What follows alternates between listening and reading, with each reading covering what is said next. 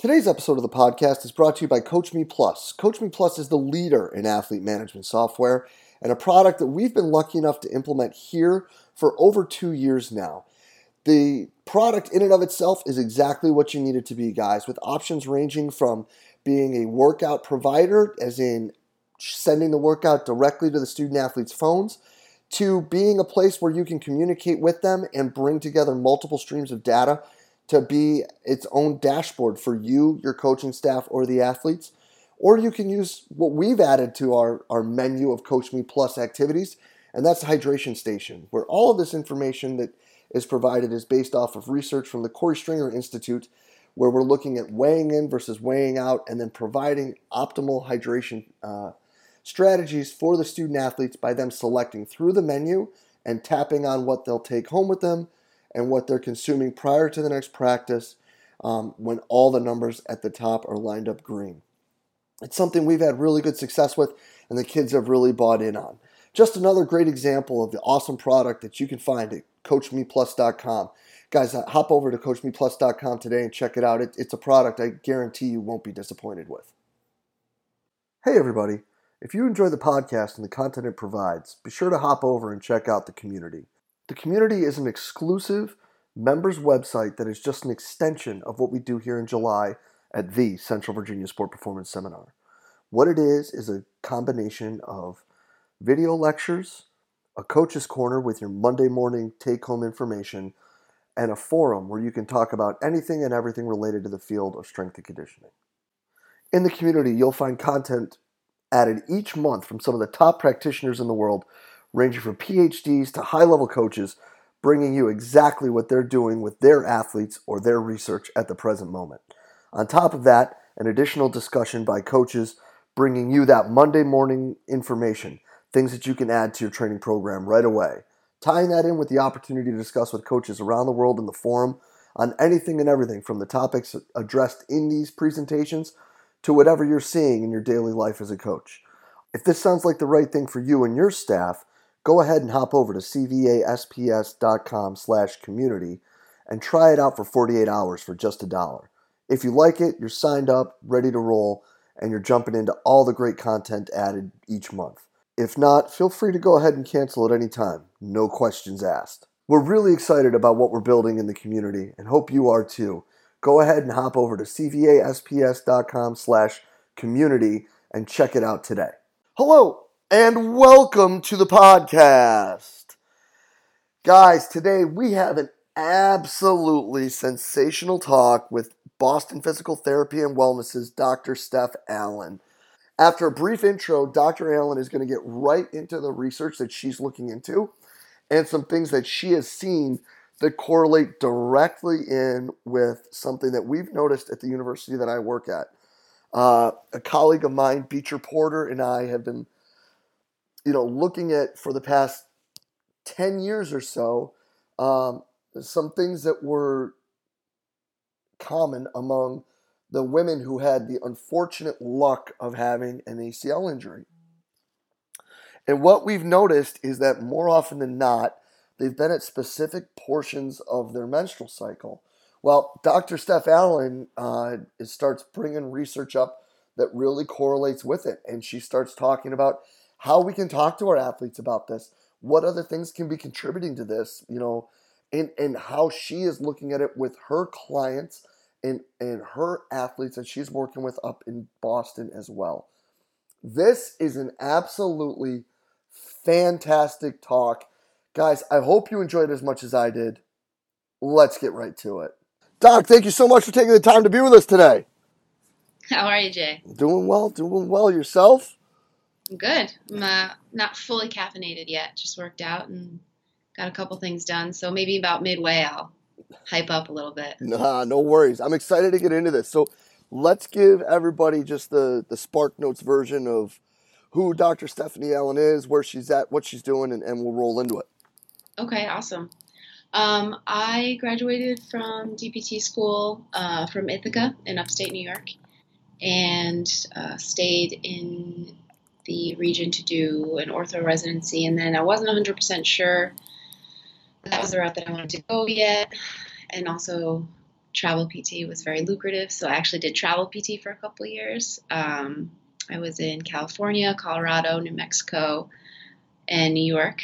And then it got to the point where I really, ortho strength training and the integration of that into PT and kind of a little bit more of the forward thinking, I guess, team of kids in the region was where I wanted to go. So being in one place was a lot easier to do that. And Boston has a crap ton of really good strength and conditioning professionals and PTs.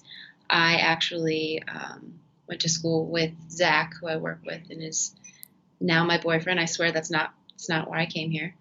But we knew each other and we were friends for a long time. And so when I was looking for a permanent spot, and Boston was a potential area, I came to look at the clinic, and it just kind of was unreal. And I just kept emailing Dave, our boss, for every month or two for the last probably 6 months that I was doing PT. And originally he wasn't hiring, and then the timing was right. So that's what I ended up doing here. And we're slowly but surely kind of building up a reputation in the area for being a great sports rehab place, and now a little bit more the integration of some pain science education and all that. And we're really just trying to kick some ass. Yeah, dude. Well, and you guys are, especially for, Ithaca people. I mean, talking to her, you've got a Red Dragon on the other line here, so it's... Oh, no. Yeah.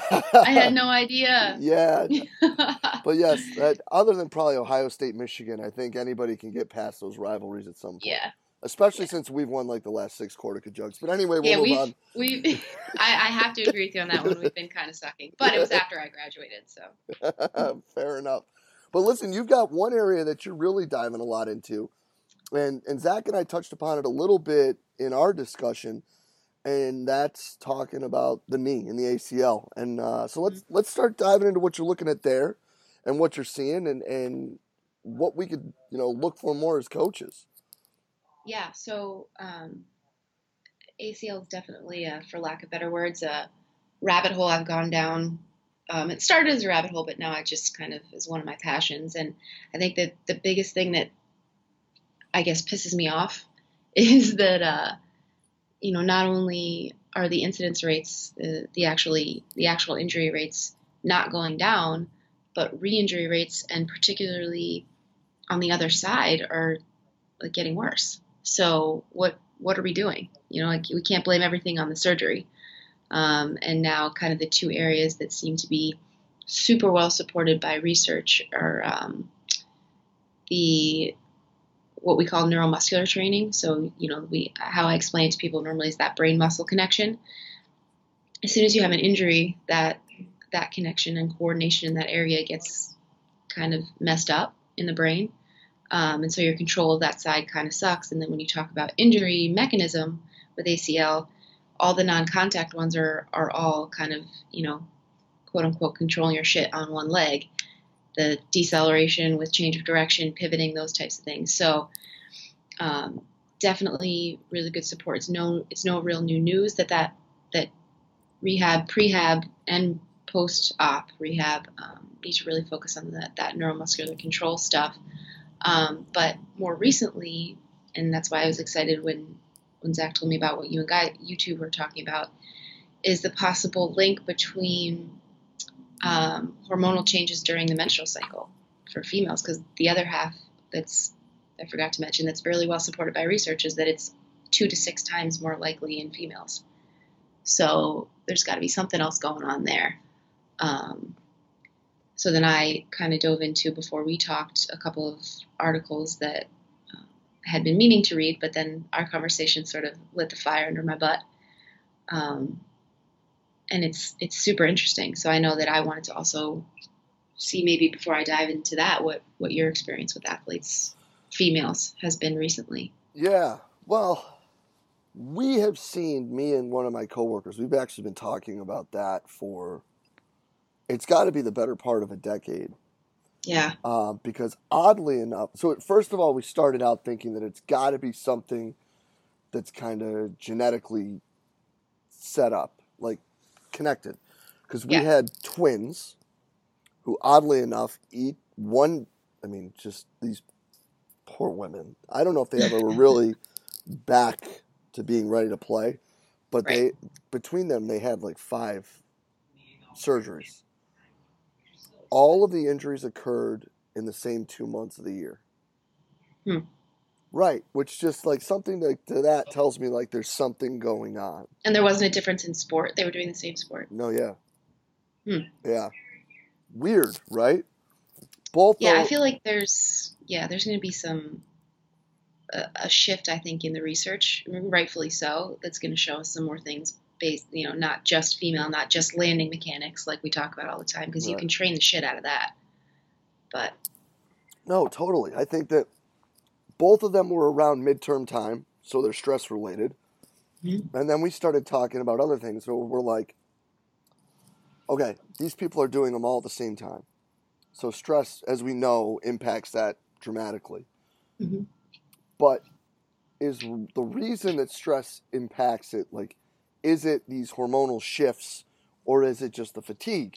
So then we started talking with some of our female athletes about where they were on their cycle when it happened. Mm-hmm. And it just so happened the day that we were talking to Zach, we had a lacrosse player who 2 days before in a scrimmage planted pop, see you later, right? And she's like, yep, it was 2 days later. And this other girl that did it, it was like her first day. And it's just like, those sort of coincidences to me seem to be too much to be just a coincidence. Right.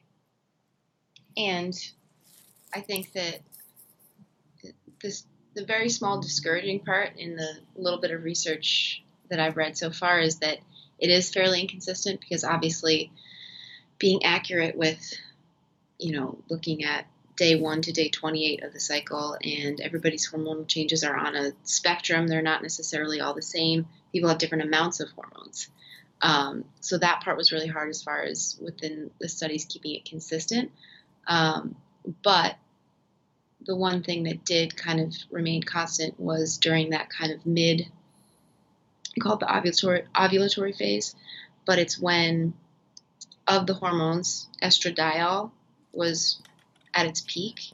And what they did then, again, it's, you have to be able to extrapolate it, and there's no perfect study, but outside of the body, exposing an ACL ligament to estradiol in, a petri dish type thing resulted in less collagen synthesis and less what they call fibroblast proliferation. So it's basically those things are going to correlate to having less tensile strength, which, less resistance to pull, which when you think about non-contact injuries, it's putting the leg in a position, the bottom part of the leg to the top part of the leg shifting forward, you put it in pull, you bring it to its end range. So that's what kind of at least convinced me in the sense of there might be a little more of a risk in that like the almost 10 to 14 day range. But again, the when was a little less inconsistent. It was just whenever that person has more estradiol in their cycle. So again, you can't necessarily measure that with an athlete, but you can figure out around what day they're at. And again, like we talked about, I don't necessarily think you need to change training, but I think you might just need to keep a better eye and focus on, how are they controlling stuff? How much fatigue do they have? Because that's the other half of it. It's I think it probably is more of, okay, if you take all these hormonal changes and see what they equate to movement-wise, they're tired. They're not moving as well. They're not accepting load as well on one leg. They're not, and they might be something that they can't even, they're not necessarily, what's the word I'm thinking of? They're not conscious of it. It might just be like a subconscious thing. So I guess maybe as coaches, just keeping a better eye out in that department as far as like, how's she looking today? Is she springy? Is she, what kind of mood? That kind of thing. So I guess the cellular level part is hard, even though it is interesting to look at and might make sense and correlate to stuff. Because again, we can't control that. Right. And I think, though, I mean, a lot of that, too, when these teams are close, a lot of those things tend to sync up a bit when Right. it comes to them. So that could eliminates not the word, but I don't know of another verb to use there. The Yeah. problem of, oh, well, Sarah's this today and Jamie's that tomorrow and Jess is this Thursday. Right. You know what I mean? Um, Yep. but I think also this would be like something like a box that would need to be checked. I don't think it would be something where it would be like a red flag, but this would be an ingredient that you would need to add to the coffee to make sure that you know what's going on. Like Yeah. coaches already should know that times of academic stress we need to be careful. Mm-hmm. You know, we should know times where there's high stress levels, period. You know, family, boyfriend, girlfriend, whatever problems, we need to be careful. Why would this not just be a box to check? And if there's multiple boxes that are checked, it's a day. Right. You know? Yeah, it's like to me, it would be almost like when kids come in, and I know that from listening to like Mike Boyle, they have everyone come in, do some breathing first, and then check their heart rate and see what, are they green, yellow, or red?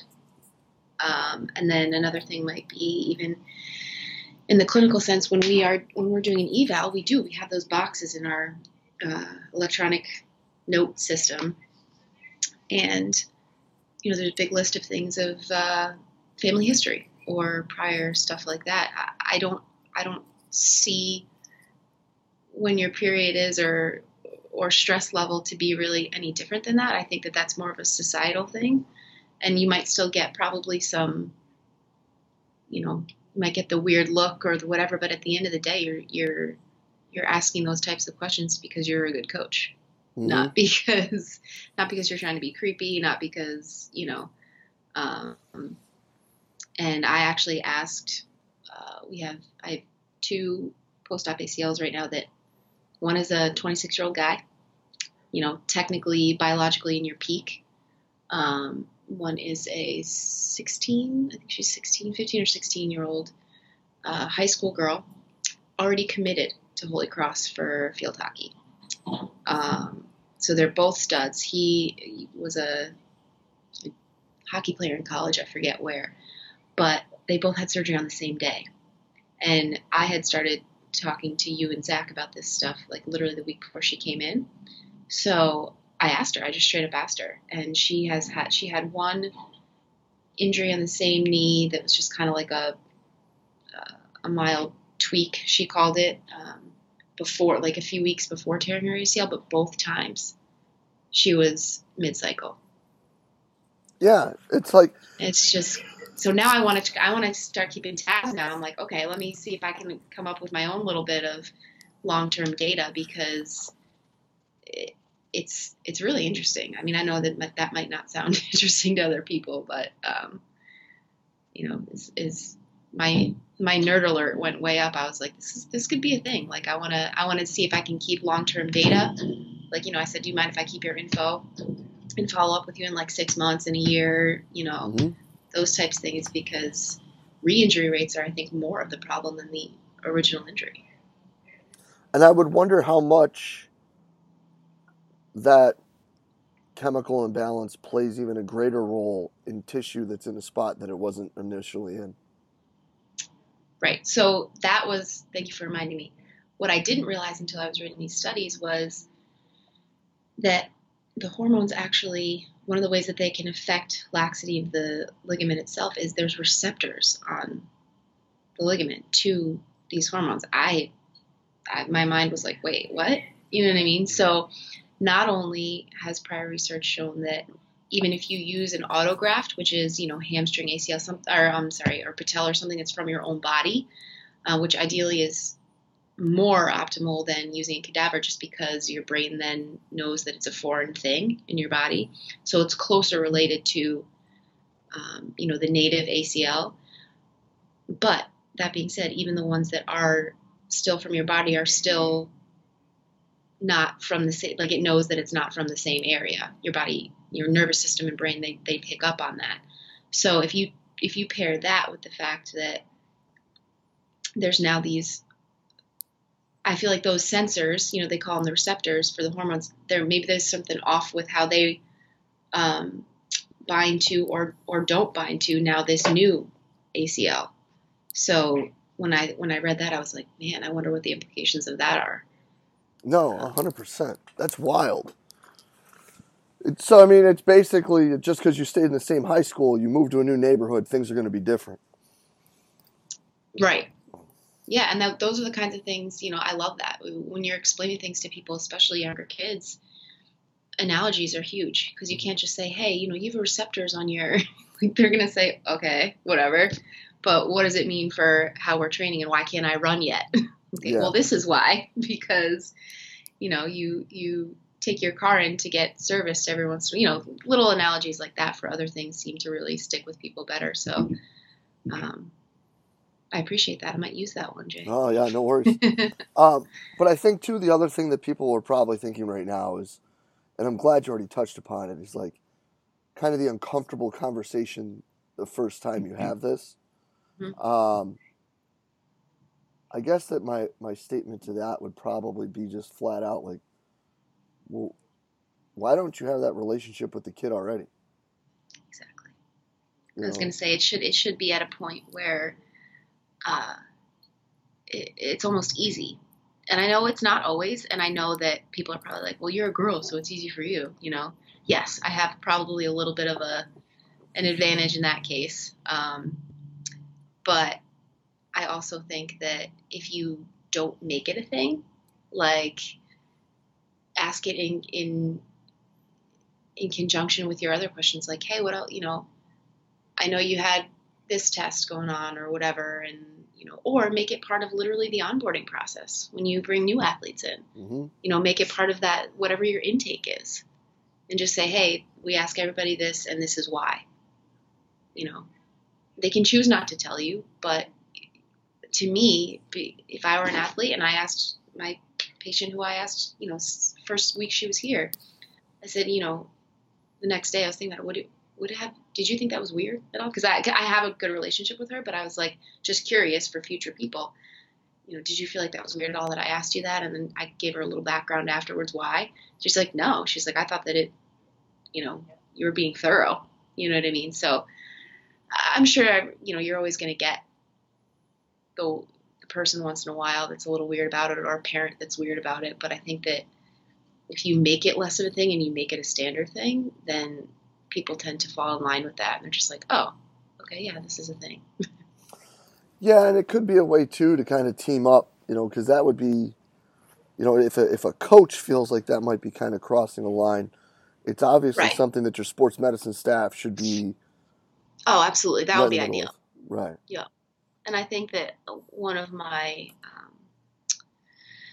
end game, sort of a long term goal, not just me, but I feel like everybody I work with too, just more so for me in the ACL prevention stuff, you know, getting into schools. But the bigger picture is even just getting better relationships with the PAs and the docs around here, as far as, you know, whether it's pain science, whether it's ACL prevention, whether it's, you know, any of those sort of things. I think that the more conversation we have with the doctors, even better, because I feel like we are starting to get a little bit better with having relationships with coaches.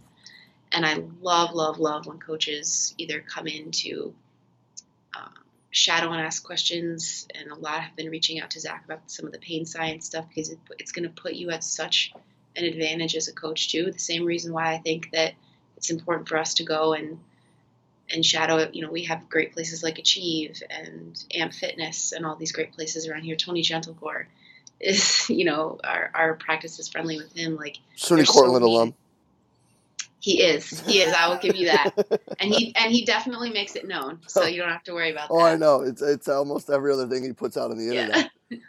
But that's what I mean. Like, it's not a one-way street. We spend time going out, and you know, we'll get a lift in and nerd out at, like, Champion, you know, where Mike Reinhold and all those guys work.